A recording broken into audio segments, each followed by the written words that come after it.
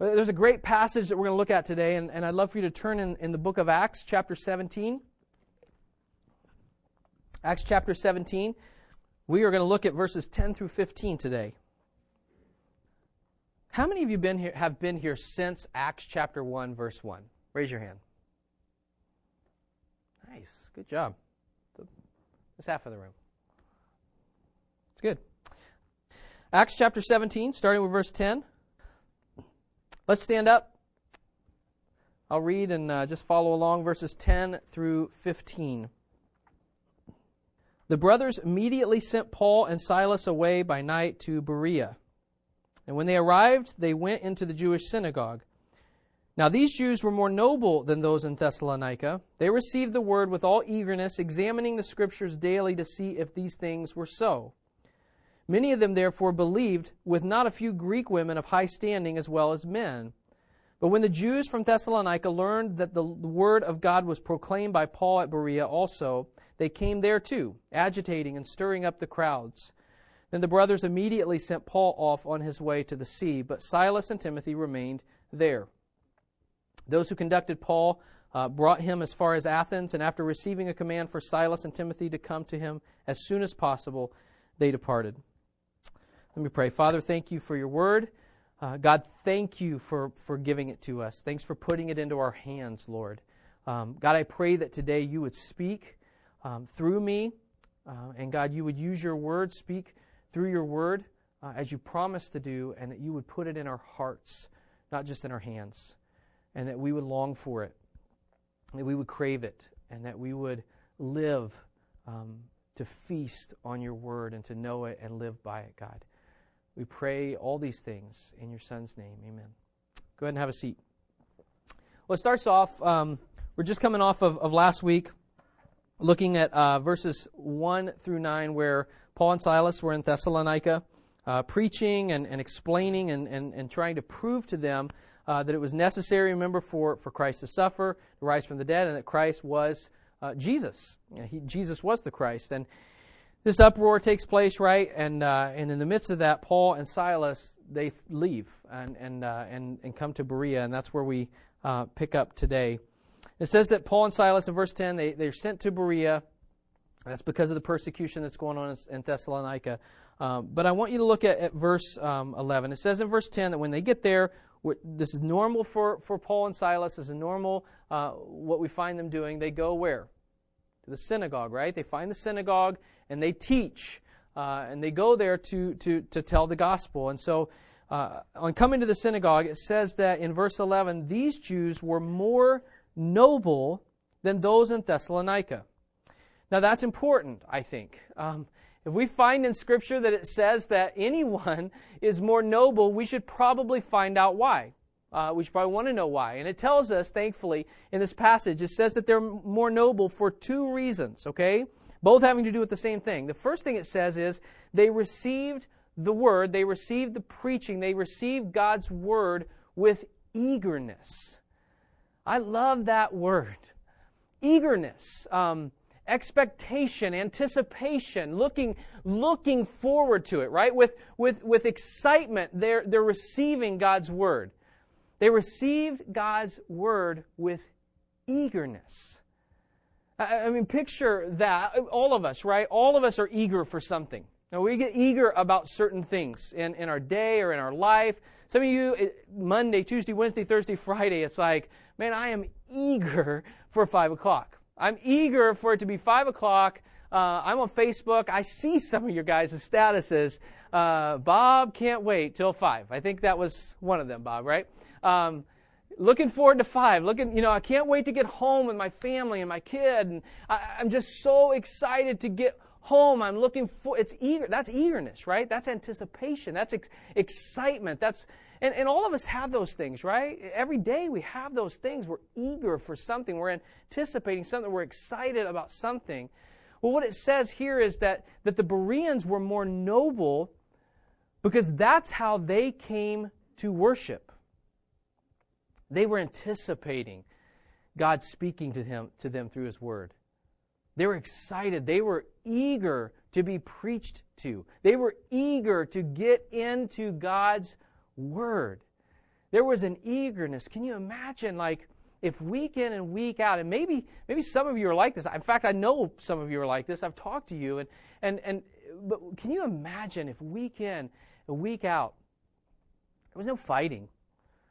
No fighting in the house, no arguing in the house. It's just like, it'd be like if you told your kids, we're going to Disneyland today.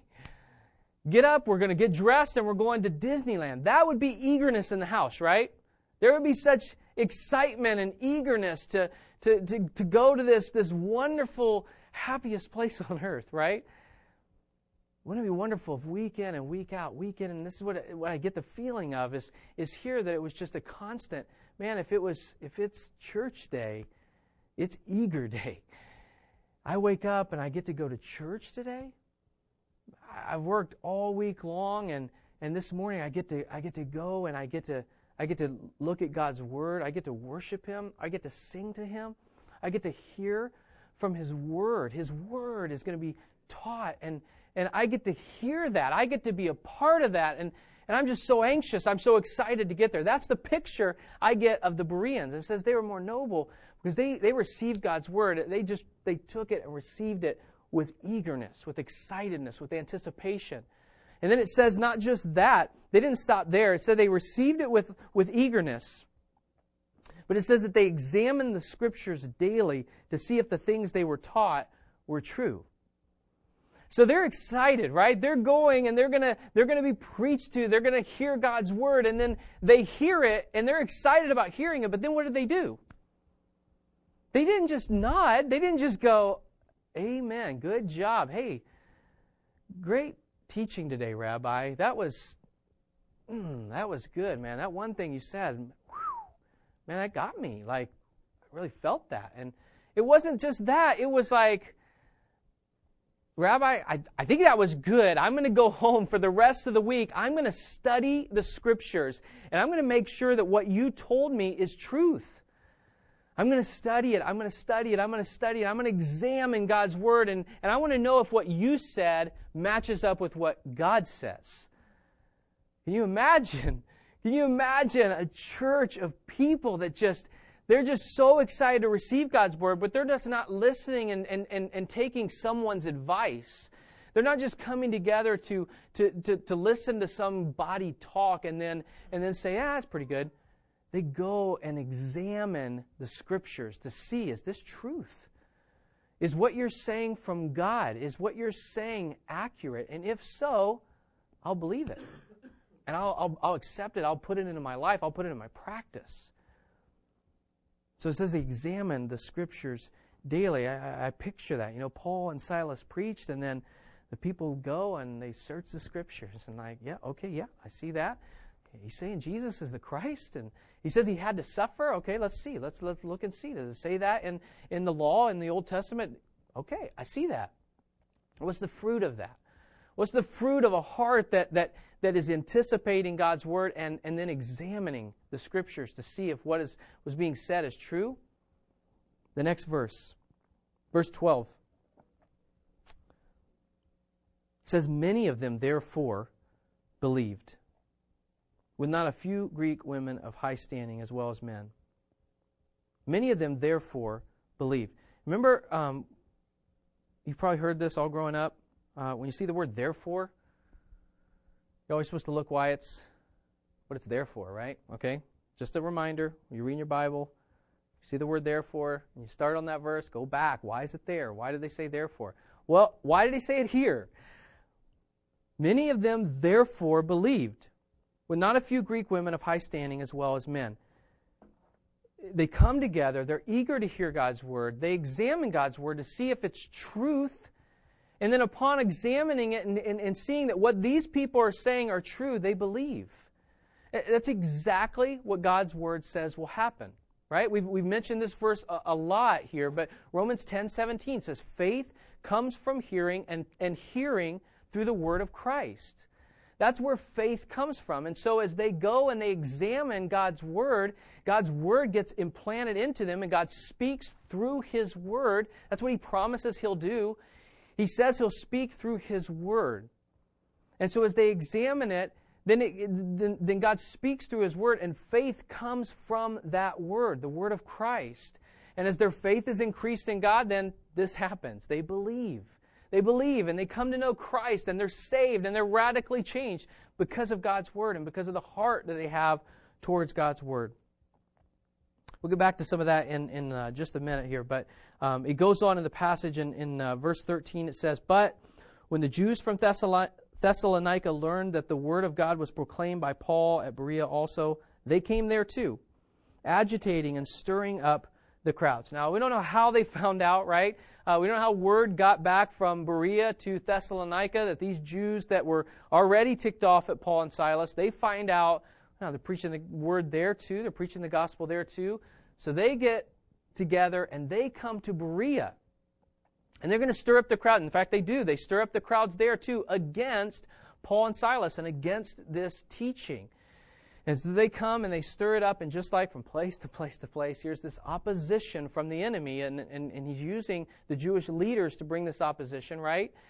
And so here's this opposition to them again, where this whole crowd is stirred up against Paul and Silas. And thankfully, we've seen all of these people come to know Christ and believe in Christ before this even happened.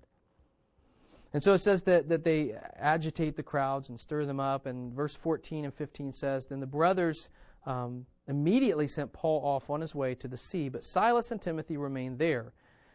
Those who conducted Paul, those who took him, right, brought him as far as Athens, and after receiving a command from Silas and Timothy to come to him as soon as possible, they departed." So you've got this crowd is now stirred up.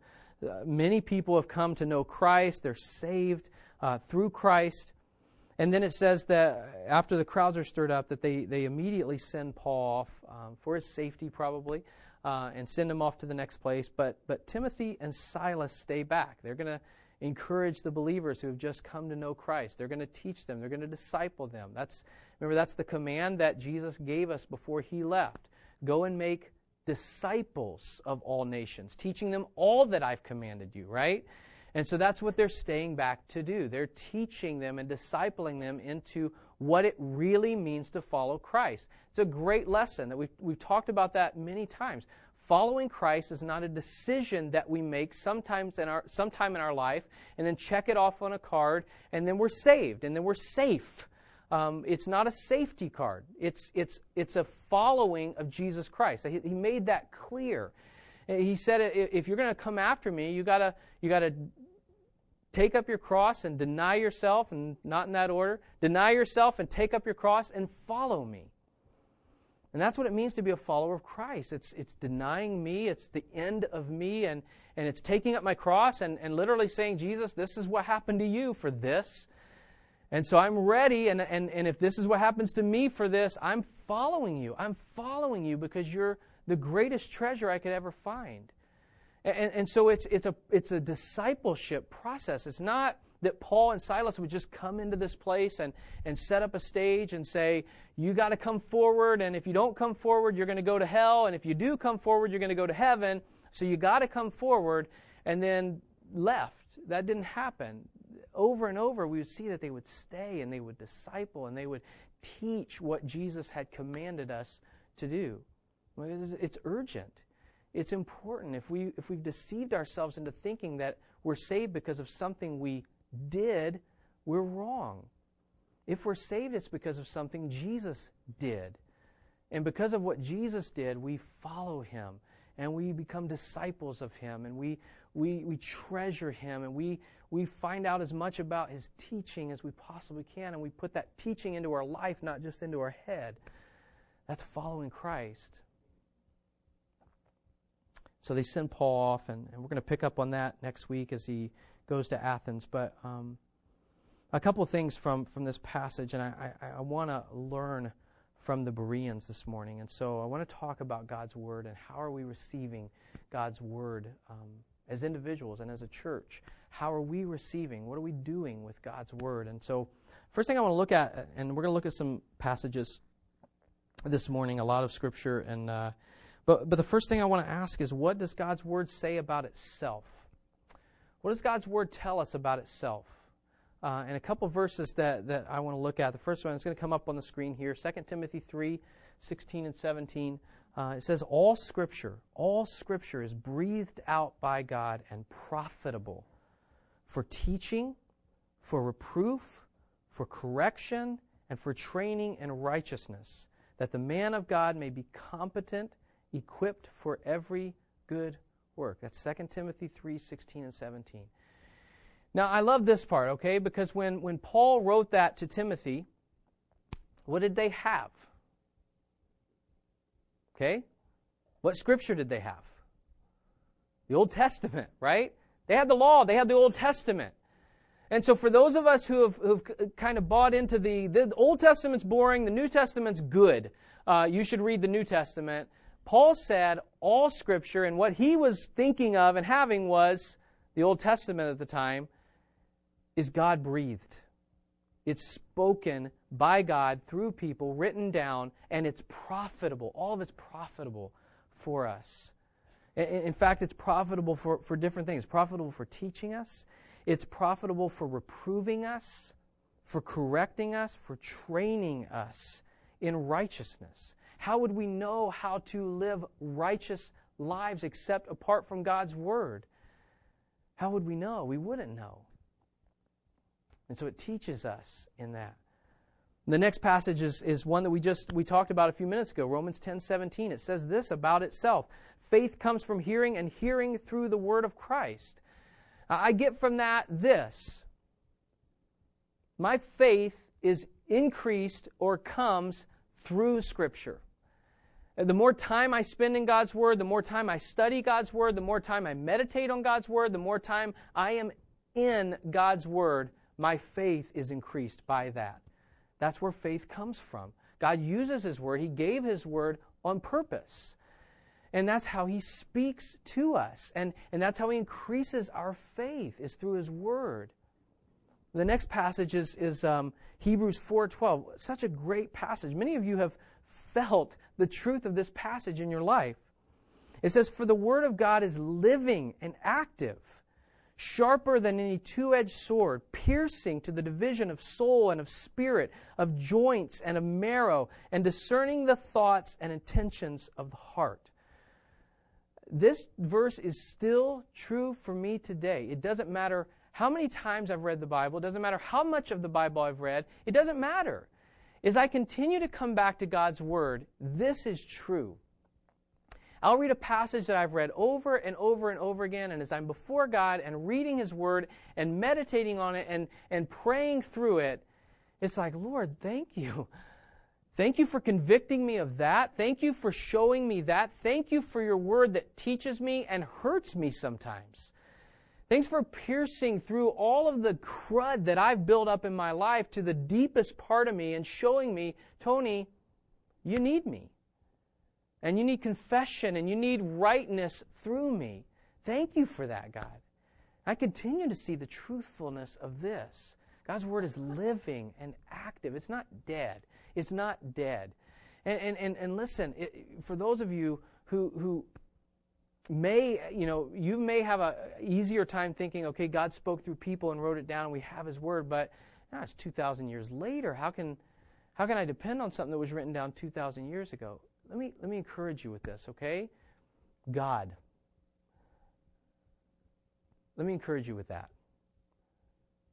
If God loves us so much that He would use people and speak through them and have them write down His words, then God loves us so much that He will keep those words faithful, not for your sake, for His name's sake, for the glory of Him. And we could go, this is a total side sermon that we're not going to get into, but you look at the faithfulness of God through His Word, and as you match up texts that we have found, hundreds and thousands of texts that have been found in the original language, and they're the same. They still say the same thing over and over and over again, and finding from different parts of the world and matching them up, and it's God's Word, and it's still true, and God has been faithful to preserve it so that we have the richness of His Word that we can take in and hear from Him, and so that it's living and active and it's sharp and pierces into the division of our soul and spirit. Another verse that I don't have up here that I just want to mention real quick is Romans 10, verses 1 and 2. I think this is hugely important. I've said this before, but in Romans 10:1, Paul is talking about the Jewish people, okay? But I think it applies to us as well. And he says in Romans 10, verse 1, he says, our prayer for them is that they would be saved. That's our prayer for them, okay? Verse 2 says, for they are zealous for God, they have a zeal for God, but not according to knowledge. Our prayer for them is that they would be saved because they have a zeal for God. Man, they're passionate about God. They love God. They love the idea of God. They love coming and singing to God. They love when bands play big worship songs to God. And they love big concerts for God. And they love all these things for God. They don't know Him. They don't know God. And so they're not saved. That's what Paul says. That's Paul's words. They have a zeal for God. They have this incredible passion for God, but they don't know God. And so they're not saved. And our prayer is that they would know God. Guys, that's how we know God, is what He said about Himself to us. So we get into His Word and we find out about Him through His Word. And so what do we do with His Word? What do we do with His Word? As we get into it, or if we're getting into it, if we're not getting it, what should we be doing with His Word? A couple of passages on that. Deuteronomy chapter 6, verses 4 through 9. It's going to come up. It says, Hear, O Israel, the Lord our God, the Lord is one. You shall love the Lord your God with all your heart, with all your soul, and with all your might. And these words that I command you today shall be on your heart. You shall teach them diligently to your children, and shall talk of them when you sit in your house, and when you walk by the way, and when you lie down, and when you rise. You shall bind them as a sign on your hand, and they shall be as frontlets between your eyes. You shall write them on the doorposts of your house and on your gates. Here's the thing, and here's what I get from that passage, that God wants us to have His Word held up high in our life. He wants us to talk about it all the time. All the time. No matter where we go, no matter what we're doing, whether we're in the house, whether we're out of the house, what we're doing should center around God and His Word. And I want you to think practically about this. I want you to think practically, how can I do these things? And practically, even just thinking, is it hanging in my house? Is His Word in my house at all? Do I have it on the walls? Do I have it in front of me? Is His Word there so that I'm just surrounded by God's Word? Do I have it always before me? I thought this was great. Bob was sharing this past week, Wednesday morning for the first Wednesdays for guys, and he was sharing with us how he and Katie have stolen this idea, right? In their car. Katie did, good job. But how a lot of you get business cards all the time, right? And how they're taking business cards now when they get them. They flip them over and they write a verse on the back of it and they keep it in their car. So every stoplight now for Bob, he's picking up verses and business cards, flipping them over and just looking at the Bible verse. He doesn't care about the businesses. He cares about God's Word. Give him your card, all right?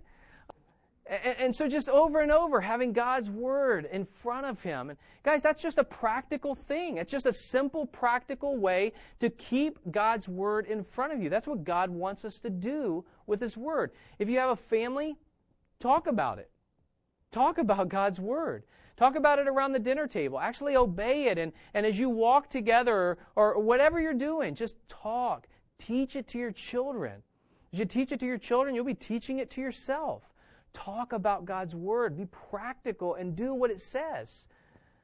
And have God's Word as a high value in your life. The last passage we're going to look at is Mark chapter 4. Mark chapter 4. We're going to look at verses 1 through 9 and then 14 through 20. The parable that Jesus teaches. Mark chapter 4. It's going to come up on the screen if you don't feel like having time to flip there. But Let me start verse 1. It says, "Again, he began to teach beside the sea, and a very large crowd gathered about him, so that he got into a boat and sat in it on the sea. And the whole crowd was beside the sea on the land. And he was teaching them many things in parables, and in his teaching he said to them, 'Listen. A sower went out to sow, and as he sowed, some seed fell along the path, and the birds came and devoured it. Other seed fell on rocky ground where it did not have much soil, and immediately it sprang up, since it had no depth of soil. And when the sun rose, it was scorched, and since it had no root, it withered away. Other seed fell among thorns, and the thorns grew up and choked it, and it yielded no grain. And other seeds fell into good soil and produced grain, growing up and increasing and yielding 30-fold and 60-fold and 100-fold. And he said, He who has ears, let him hear.'" Let's jump down to verse 14. This is Jesus explaining what he just said to the masses, to his disciples. "The sower sows the word." Okay, the seed, what he's saying is the seed is the word. "And these are the ones along the path where the word is sown. When they hear, Satan immediately comes and takes away the word that is sown in them. And these are the ones sown on rocky ground, the ones who, when they hear the word, immediately receive it with joy. And they have no root in themselves, but endure for a while. Then, when tribulation or persecution arises on account of the word, immediately they fall away. And others are the ones sown among thorns. They are those who hear the word, but the cares of the world and the deceitfulness of riches and the desires for other things enter in and choke the word, and it proves unfruitful. But those that were sown on good soil are the ones who hear the word and accept it and bear fruit 30-fold and 60-fold and 100-fold. A couple things real quick about this passage. Jesus explains in verses 14 through 20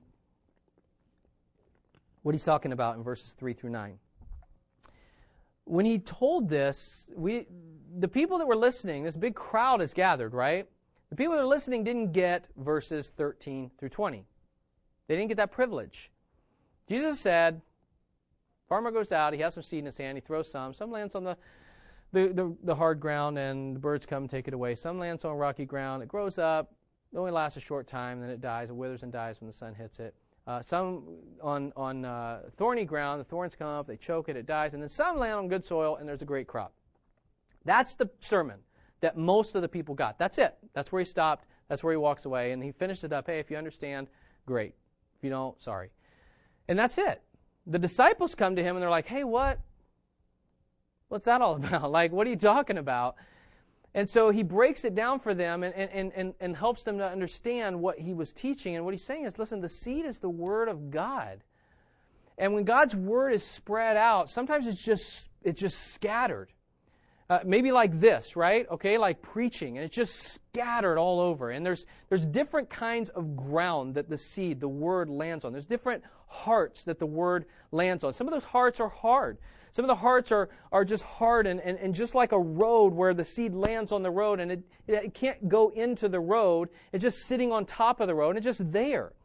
And so then all of a sudden Satan comes along. As soon as that seed hits that hard road, Satan comes along, the birds come along as he explains it, right?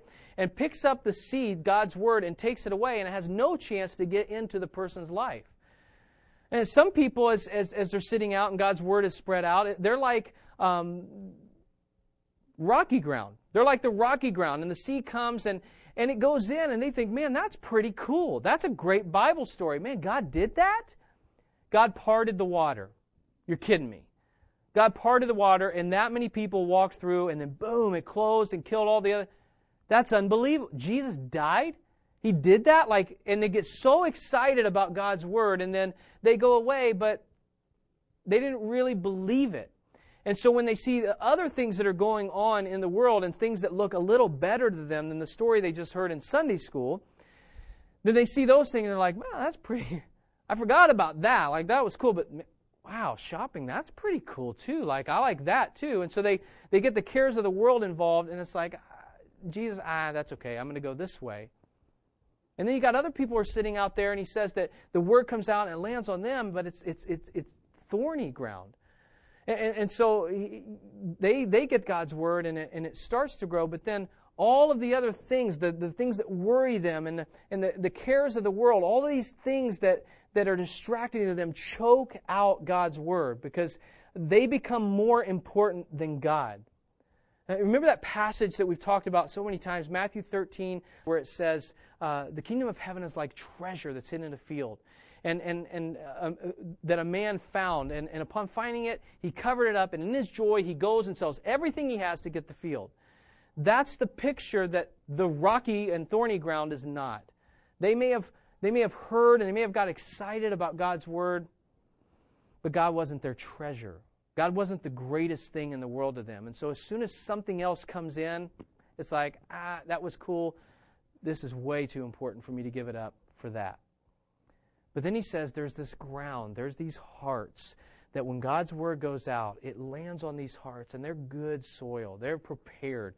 They've been readied for the receiving of the seed. And the seed falls, the Word falls on those hearts, and it goes deep down, and roots grow deep down into this heart. And they receive it, and they believe it, and all of a sudden it's not just joy, but it's joy and fruit and abundance and just living for God and for what He wants and all the other things, all those cares that everyone else is worrying about, all the struggles and worries and all the quote-unquote treasures that everyone else is worried about.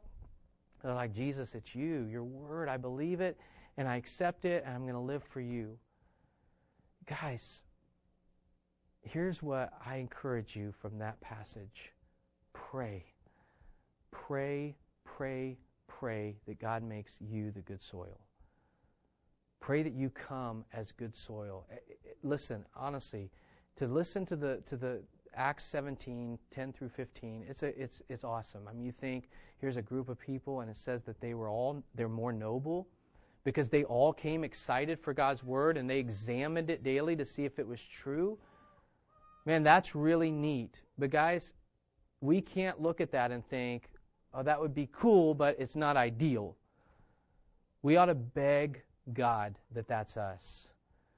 Because, listen, there's good soil, and then there's the other soils. There's no pretty good soil.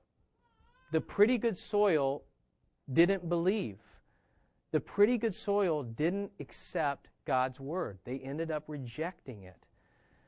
And guys, we ought to come begging God to make us the good soil. The only soil that produced fruit was the good soil that received God's Word. And my encouragement is beg God that you're that soil. Here's what I want to do, okay? I want to take a volunteer this morning, all right? And here's the qualifications. Who's hungry? Just be honest. Brian, come here, all right? They're going to be so ticked at you, Brian. Okay. Do you like cheesecake, bro? I do, actually. Do you really? Okay. All right, here we go. This is cheesecake, strawberry cheesecake, all right? Can I cut you a piece, bro? I would love that. Okay. All right. Oh, I hope you guys smell that. Let's do this right here, my friend. Brian's my friend. Thank you. Look at that, dude. Big piece. Yeah, I know. Be honest. Hang on here. Look at, he's all walking ahead, like, just put it in my mouth. Okay.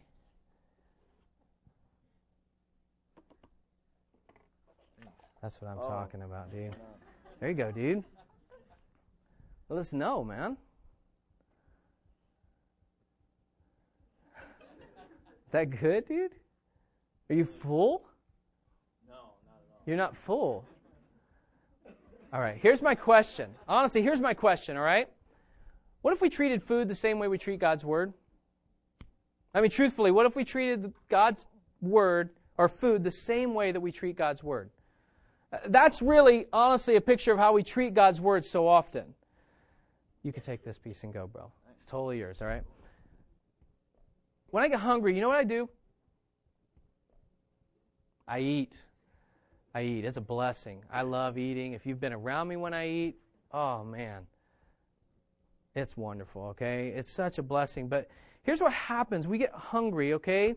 And we feel this lack of nourishment, right? We feel hunger pains. We feel weak, right? We feel these tendencies that come when we're hungry.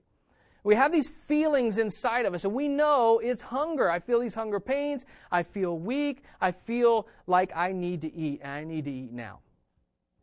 So what do?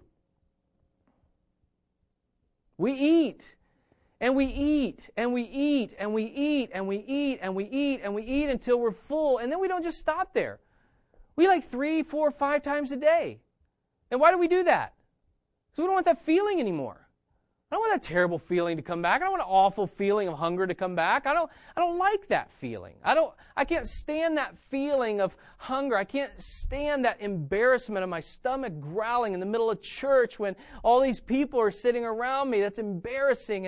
And I don't like that feeling of emptiness. I don't like that feeling of just being weak like that. I love to eat. Why don't we treat God's Word that way?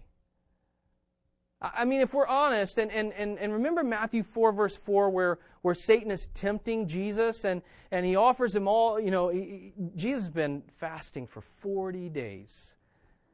It's like 2 hours, Brian. Come on.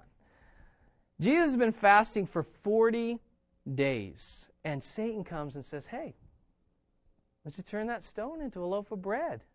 That'd be pretty good. And Jesus could do it, right? Colossians 1 says He's in control of everything. He's holding everything together. He could do it. What was Jesus' response in Matthew 4, verse 4? He's quoting Deuteronomy 3:8 or 8:3. 8:3. Okay, be the Bereans. Go back and check if I'm being honest there. But he's quoting from the law, and he says, man shall not live by bread alone, but by every word that comes from the mouth of God. And so if God's Word is our spiritual nourishment, why don't we treat it like we treat food?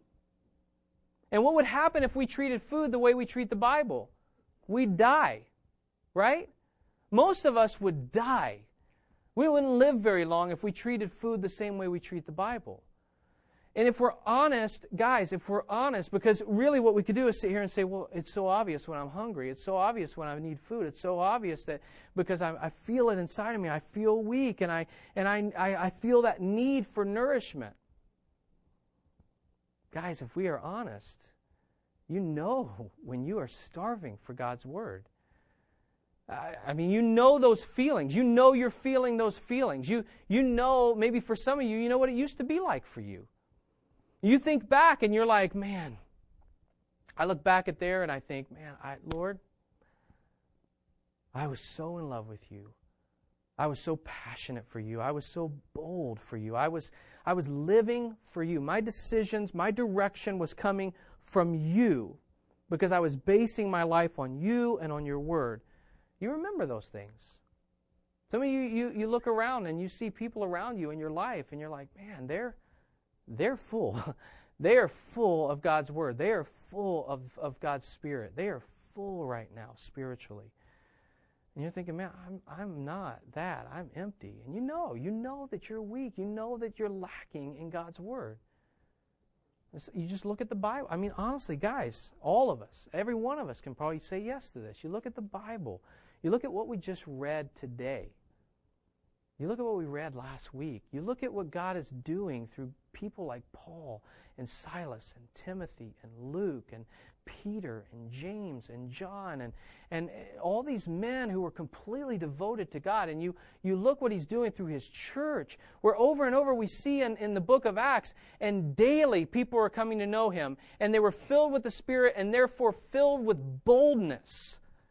You look at those things and you say, man, I'd love that. I would love that. You know you're starving. You know you're hungry. And you feel it just as much as you feel food hunger pains.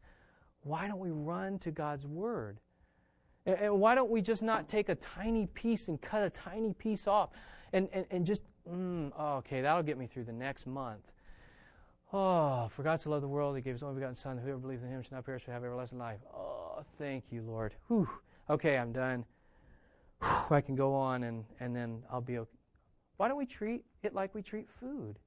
And just get into it and start eating and eating and eating until we're full, And then know, if I don't eat again today, I'm going to be hungry in the morning. I'm going to be really hungry in the morning. I've got to eat some more. I've got to schedule out some eating. Like, I've got to put eating in my day. I've got to plan to eat. I've got to plan to eat God's Word. I've got to be in it, and I've got to absorb it into my life. And therefore, I'm not just going to eat once in the morning. I'm going to eat today. I'm going to eat God's Word until I'm full, and then I'm going to eat it so I don't get hungry again. So that I'm just filled with His Word, and so I'm just filled with His Spirit as His Word lives through me. I want to challenge us. I want to challenge us that we would be like those in Berea. That we'd be those people. That we would come together. That we would come together eager. I get to hear God's Word. I've been feasting on it all week long. It's been delicious. It's been so good. You've taught me so much through your Word this week, God. And now I get to hear it taught, and I get to respond. I get to sing. I get to rejoice. I get to let out all this stuff that you've just put in me this week. I'm just going to explode upward with what you've done through your Word this week. I'm eager to come together with the body. But I'm also going to go and I'm going to examine your Word this week. Every day, I'm going to look in it, I'm going to examine it, I'm going to put it in my mind and in my heart, and I'm going to make sure that guy Tony's telling the truth. I'm going to make sure that he's not just talking and I'm not just nodding my head. I'm going to make sure, is he telling the truth? Is what he's saying accurate? Is it truth? Is God's Word saying that? And if it is, it's God's Word, and so I got to do it. I've got to obey it. I have to obey it. God, you said, do it, and if I don't do it, I'm disobeying you, not Tony. I've got to do it. Man, would we be those people that leave and just feast this whole week on God's Word? Let me pray for us. God, thank you so much. Thank you, thank you, thank you, thank you for your Word. Thank you for how you speak to us through it. Thank you that you do give us hunger pains. That you do make it obvious when we're not walking with you. You do make it obvious when we're not feasting on your Word. You do make it obvious when we're not holding you as the high, wonderful, glorious standard that you are.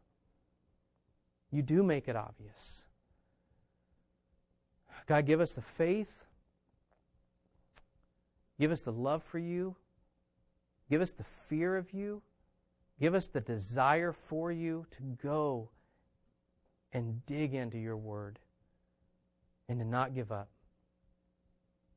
To never think that we're full and we don't have to come back to it, but to fill up and then to keep coming back so we're not getting hungry. Or just staying filled with you and filled with your Spirit. Oh God, what would this church be like if you did that in us? What would we be like? What would our lives be like? Directed and consumed by your Word. As good soil that just takes it in and lets it produce root in our life so that we're producing fruit outwardly. God, I pray for that. I beg you for that, God. I love you and I thank you for all that you've given us in Christ, for your grace and for your mercy. And I thank you that there's no one here that's outside of that grace and mercy. If we come, you are faithful and you are just to forgive us and cleanse us of all unrighteousness, to credit to us the same righteousness that Christ lived in His life. You're faithful and you're merciful and you're good. God, work in our hearts, work in us to produce what you desire. We pray in your Son's name. Amen.